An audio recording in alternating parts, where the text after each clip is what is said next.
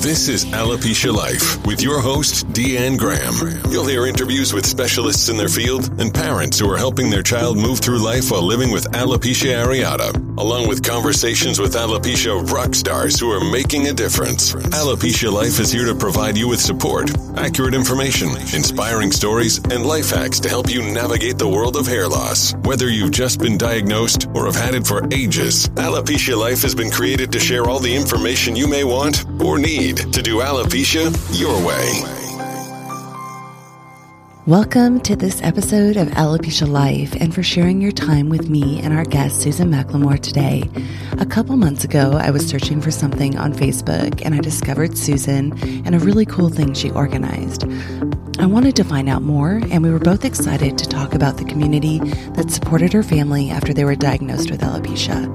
I hear so often after children are diagnosed that parents want to do something, anything really, to support their child. They feel helpless and confused, and they want their child to be seen as amazing kids, not as someone who is lacking in any way.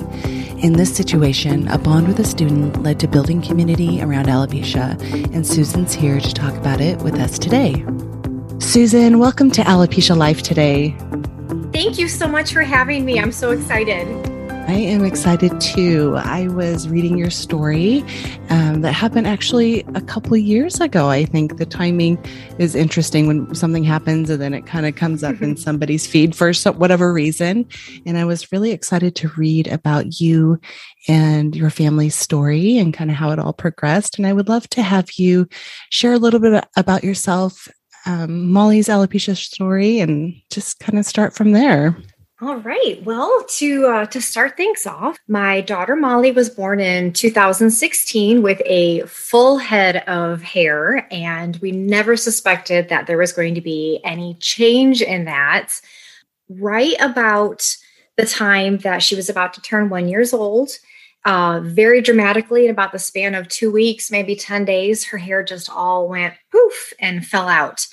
And our pediatrician was just so wonderful and was very calming and, hey, this is okay. This is alopecia. We're going to get you to the best people and do what we can. Luckily, we lived in Michigan City, Indiana at the time, which is about an hour out of Chicago. And they referred us to Loyola Children's Hospital in Chicago. And there we met Dr. Chamlin, who is amazing. So anybody in that Chicagoland area, if they haven't met Dr. Chamlin, they need to.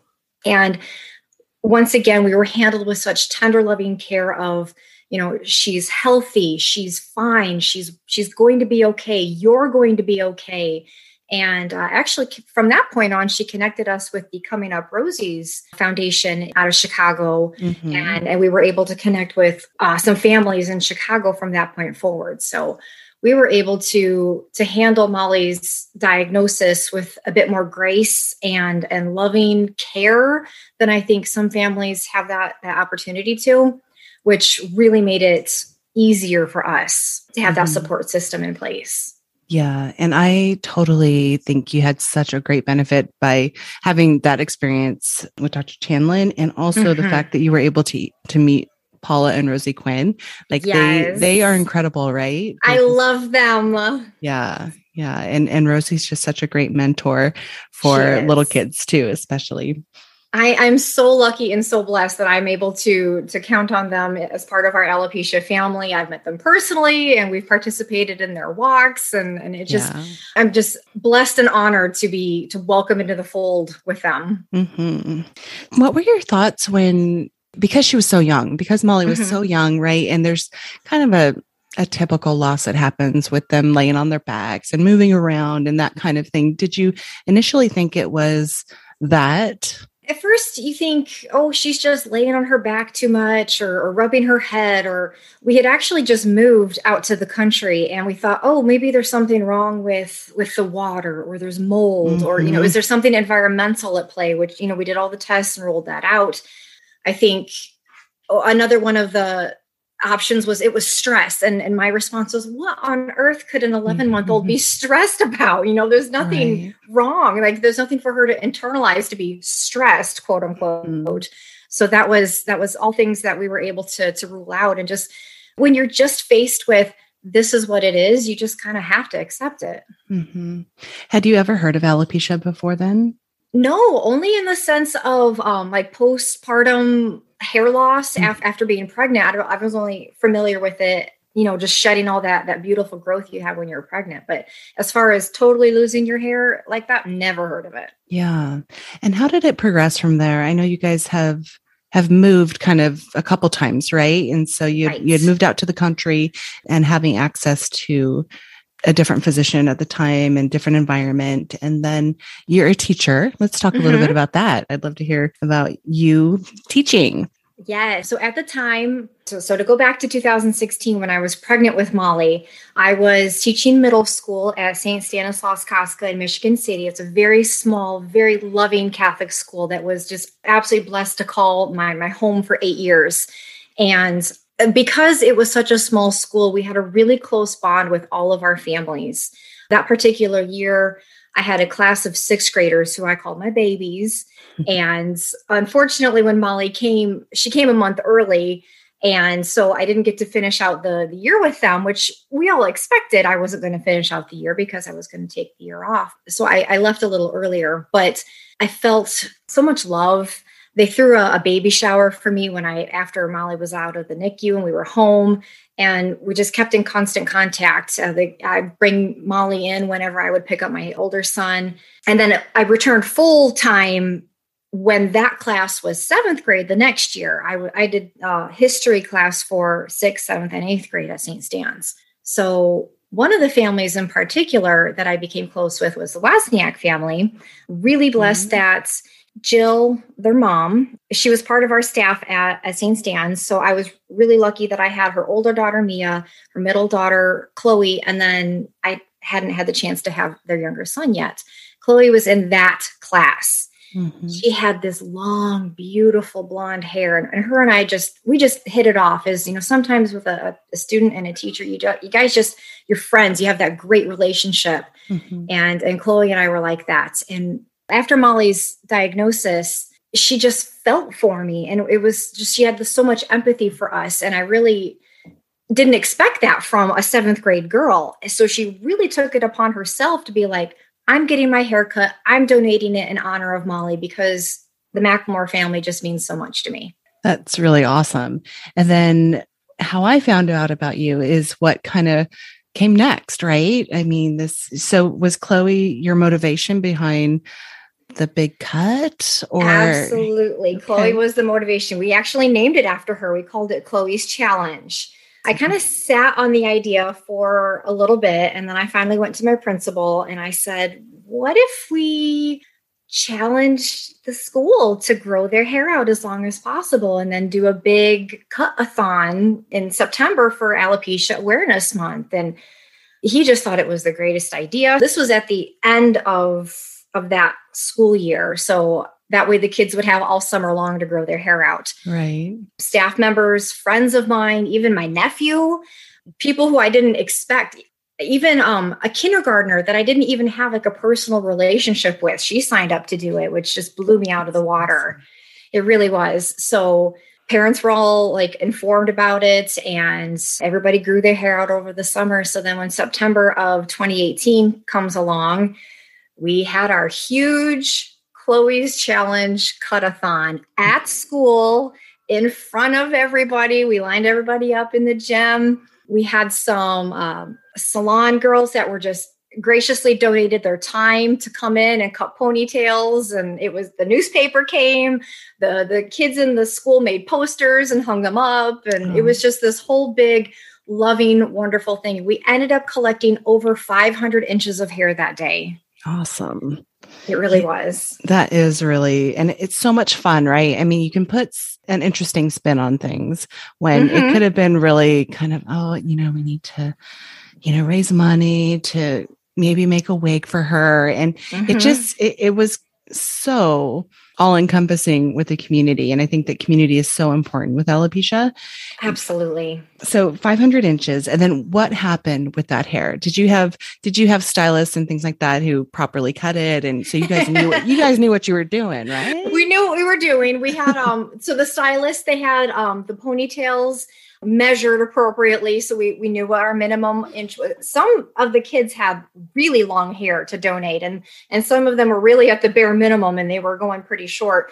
For example, my nephew Isaac, he was going from kind of a shaggy haircut to almost a buzz cut in order to turn in enough hair. But he was just so dedicated to doing it for his little cousin that it was no problem for him to cut the hair like that. Then the stylists at Mirror also offered anybody who had their hair donated that day to come to the salon and get cleaned up for free. So they didn't have to all walk around looking like, they'd had a run-in with an axe murderer that afternoon, right. Which was really good. So, again, and then I know that turned into more community embracement for them too, because then they became known as the salon that supports our deal. That's awesome. Have you considered doing that again since? Possibly. Since then, COVID happened. And well, yeah. BC before COVID. Right. When the school shut down, we had plans to move to Florida. And so we did. I finished remote teaching from Florida that year in 2020. So I started at a new school in August of 2020, and I just have a new principal just this year. Right. And actually, just last week, I was talking to him about the cut-a-thon, and he had no idea anything about alopecia. Molly will be starting in kindergarten at my school next year in downtown Orlando. So I think I saw the wheels turning in his head that this might be something that we could launch again here in Orlando. Yeah, that would be incredible. And I love that you're saying, he doesn't know anything about it. So just educating even one person, right? If we think if we can educate just one person, but this has the ability to educate so much more and raise awareness. It really does. I feel with my current school is downtown Orlando, and it's a charter school. So it's not strictly neighborhood kids. It's kids that are coming from all over Orange County, Florida. Mm-hmm. So there's different families and communities and parents that come to our school. So my hope is that when Molly starts kindergarten next year, it's a smaller school. I'd say it's about 200 students from kindergarten through 8th grade, and or one teacher per grade level. And my hope is that because they know me, that they'll also embrace Molly and the community will embrace her. And then Molly won't have to ever have that bad school experience someday where she's uncomfortable or scared or unhappy, because we've already made the groundwork for her. Mm-hmm. Yeah. Well, you definitely have a great start, like you said, getting ahead of it for sure. And do you feel, actually, I'm just going to acknowledge right now that as a teacher, a big part of what you do outside of curriculum is really teaching inclusion and acceptance and so much more within the classroom, right? I mean, we ask definitely a little bit. Yeah. And so I think that as you talk more about it, of course, like you said, lay that groundwork, it's just going to be an easy transition for her. And I always listen to parents saying school's such a horrible experience, bullying and et cetera. And I'm thinking, I guess everybody has had this experience, right? I mean, this difficulty in school growing up. And so we, of course, always want to protect our kids from that. And awareness is key and community is key. And doing an event like another cut-a-thon could make a difference, but just really talking about it. Do you feel like she is comfortable talking about it as well? She's actually really matter of fact about her alopecia. When she's getting into a heated argument with her older brother, she goes, "I'm more special because I'm bald." So that's kind of like her shtick, where she just throws that out there. Like, you need to respect me because I'm different. So she's got that fire in her where I don't see her being uncomfortable, I guess, talking about it or knowing about it. even over the weekend, we went to the local farm to go feed the animals. And there was a random little girl with her mom. And, just like always happens, the little girl, Mommy, look, she has no hair. And the poor mom, oh, I'm so embarrassed. I'm so sorry. And, I actually took her by the hand. I said, please don't be embarrassed. Kids are naturally curious. It's okay to ask questions. I'm happy to tell you about it. It's fine. So I hope that wherever she is, that I made her feel okay, that she wasn't embarrassing us, and Molly wasn't affected by it by any way. She's just like, yep, this is who I am. I'm bald. Mm-hmm. Yeah. And I think that is one of the great things about this. You can treat it any way you want, right? You can be embarrassed by it. You can just say, matter of fact, yep, I'm absolutely bald. Yes, I don't have hair. How does your son respond as well? It's kind of an interesting thing, the dynamics with siblings, right? Mm-hmm, definitely. Yeah. I think he just accepts her the way she is as well. So he would have been 5 or 6 when her hair fell out. So it's kind of always just been part of who she is to him. He always says, oh, if anybody messes with you someday, just let me know. I'll take care of them. That typical big brother role. So hopefully we never crossed that bridge, but it's nice to know that his intentions were there. Yeah. Yeah. It's always nice to have that big brother presence for sure. Speaking of family, I'm always curious because I know how a lot of dads do respond, and this isn't like a typical response, but it is. I guess it is. It's common that men will sit back a little bit and have their partners take the lead with things like this. And, it's looked at as maybe, they're less emotional, they're less that, but a lot of the time they're traditionally fixers, right? Mm-hmm. Oh, definitely. Did you find that Mike fit that role? I think at first he wanted to be the fixer. We definitely went through a bit of a grieving process, that's for sure, right after the diagnosis and just trying to, you have a child and you never expect that there's going to be anything different or wrong with them. And when you do have to cross that bridge, there's a grieving process to go through.